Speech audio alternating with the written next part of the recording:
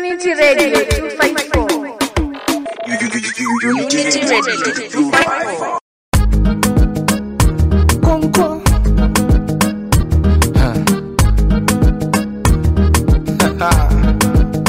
Vicky Bandes. Karibu Kanairo, karibu Kenya. Kujani kushova koza wa Kenya.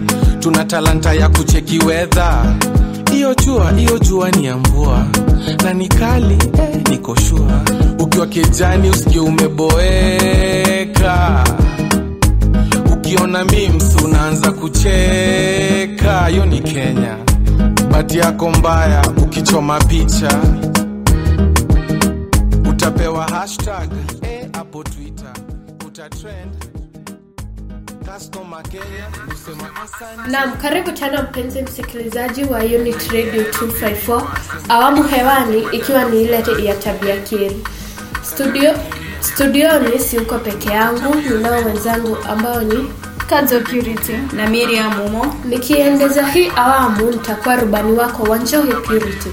Na tabia ambayo tunaanza nayo leo ni ile tabia ya watu wa jamii moja, watu wa kabila moja wanapopatana, badala ya kuzungumza lugha kama Kiswahili ama Kiingereza ambayo inaleta ule usawa, wanaendelea kuzungumza ile lugha ya kabila yao bila hata kuzingatia wenzao ambao wako pale.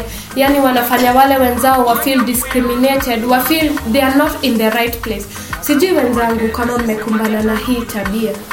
Na tabia hii ipo kweli hasa kwenye chuo kikuu ama pia tuseme kwa kwingine, lakini vile ambavyo tuko kwenye chuo kikuu mimi nadhani imetuathiri, maana utapata kwenye chuo kikuu watu wa jamii tofauti ni wengi. Utapata kuna Wakamba, Wakisii, Wakikuyu na watu tu kabila ni nyingi, lakini utapata hawa watu wanapokutana mahali pamoja, yani hawataki kujua kuna mtu mwingine wa kabila tofauti yuko pale. Watazungumza tu kama ni Kikuyu watazungumza Kikuyu for like 30 minutes na wako tu hapo hivyo umezubaa.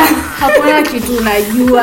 Hata hawatambui kuna mwenzao yuko hapo. Ni tabia ambayo inakera. Angalau mnapozungumza alafu mpate labda mko wawili watatu alafu kuna mwenzenu hapo labda tuseme mko wa Kikuyu alafu mpate kuna mwingine hapo ni Mkisii. Jaribuni kama mtazungumza Kiingereza mzungumze Kiingereza, kama mtazungumza Kiswahili mzungumze Kiswahili. Alafu baadaye mkimwona ameenda ama mtakapokuwa nyinyi watatu kabila moja basi zungumzeni lugha yenu vizuri. Na hii tabia haswa hukera sana hapa chuoni. Hapa ni university. It's a universal place, pale ambapo utapata watu wa kabila tofauti wote wamejumuika hapa kwa minajili yote ya kupata masomo. Alafu utapata Wajaluo wamepatana, hawataki kumind when ni Mkikuyu uko pale, wanaendelea kuzungumza ile lugha yao. Maybe hata wewe ulikuwa na point ungetaka kuzungumza hapo, lakini hawapati ile chance, wanaendelea kuzungumza ile lugha yao. Ni jambo ambalo huwa linafanya wengine wetu to feel discriminated. Ni jambo ambalo lilinitokea hivi majuzi last weekend nilipotoka hapa studioni. Nilipokuwa katika zile harakati zangu niliweza kupatana na wale the Merians, the people from the Mount Kenya region, the Meru.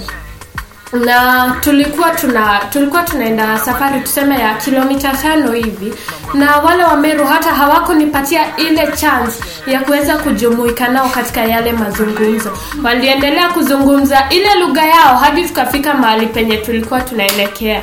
Ni jambo ambalo lilinikera sana na pia kuna hii tabia pia kwa hizi group works. Unapata kuna hii group labda ni ya Wakisii. Alafu wewe uko hapo hivyo wewe ni wa hizi kabila zingine uko hapo, watu wamepiga ni group work lakini wameweka ile wanatumia hiyo lugha yao ya kwanza hiyo. Alafu uko hapo ndani elewi Kisii, ndani elewi hii lugha.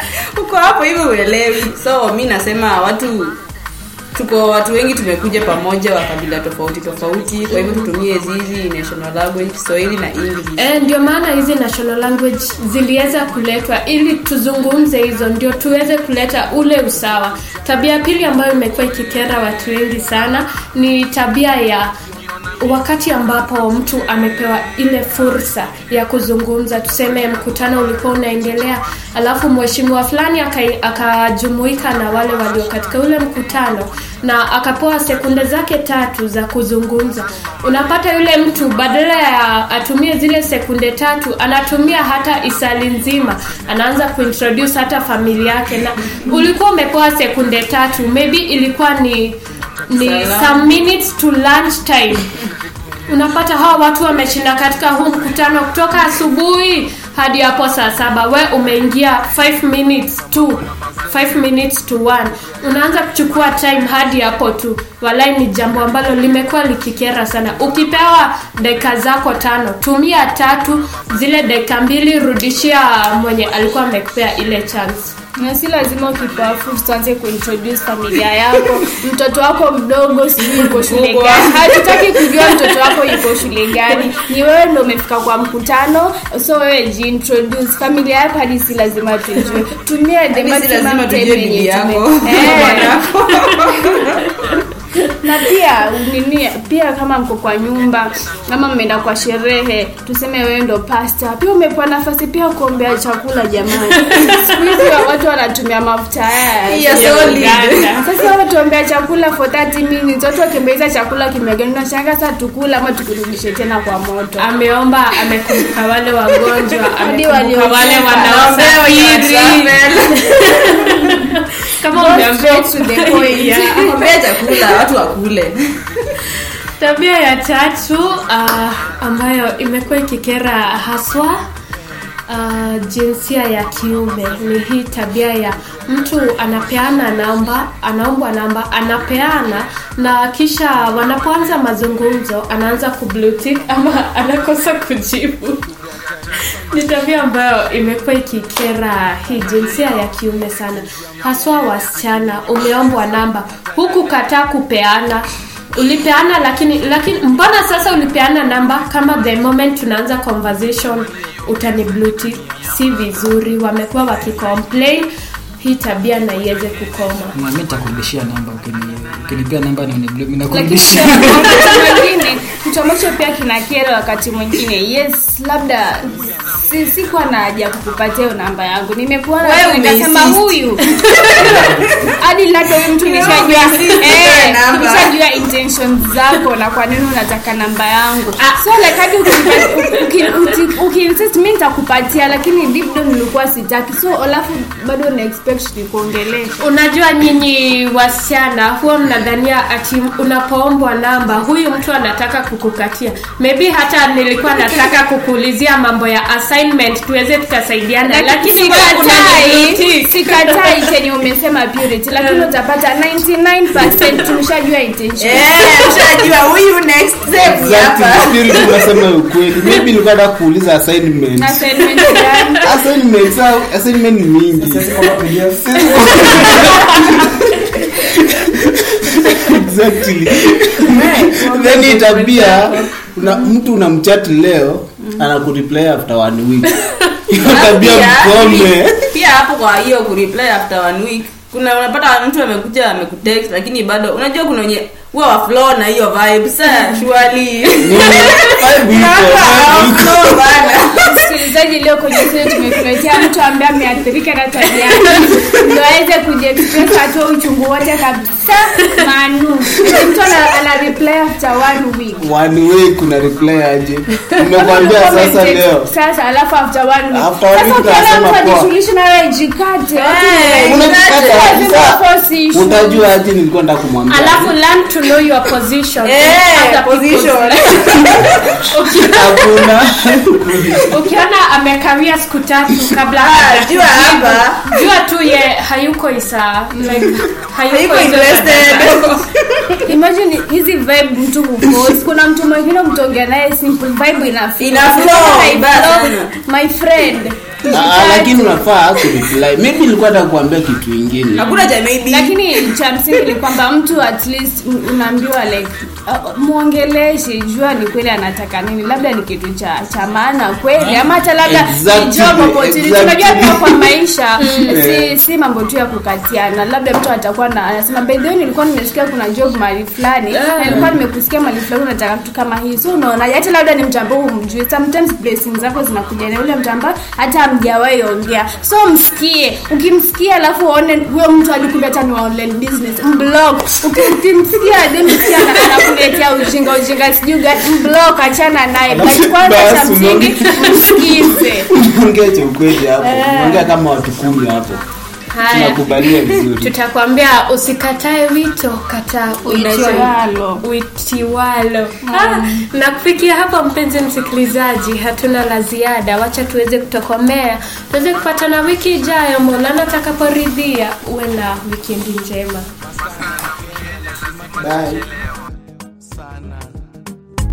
Lakini sherehe tunafika mapema tena sana, na tunateto umetuweka karibu Kenya, tuna tabia zetu tu.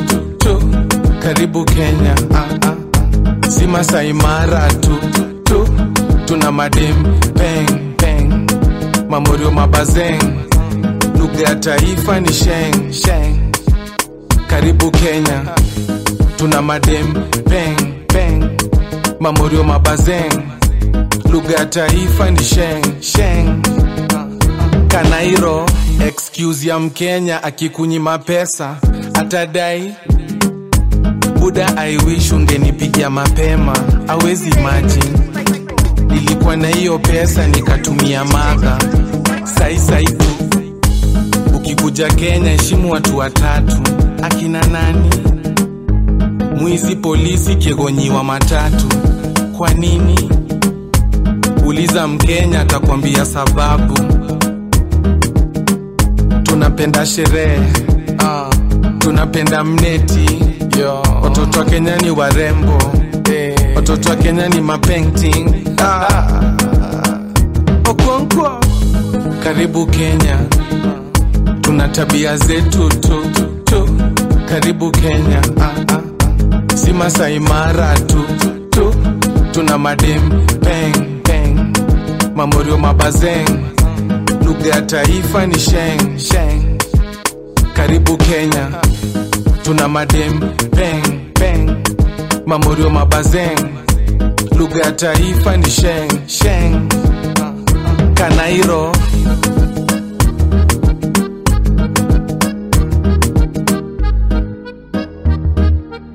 Unity Radio 254. Unity Radio.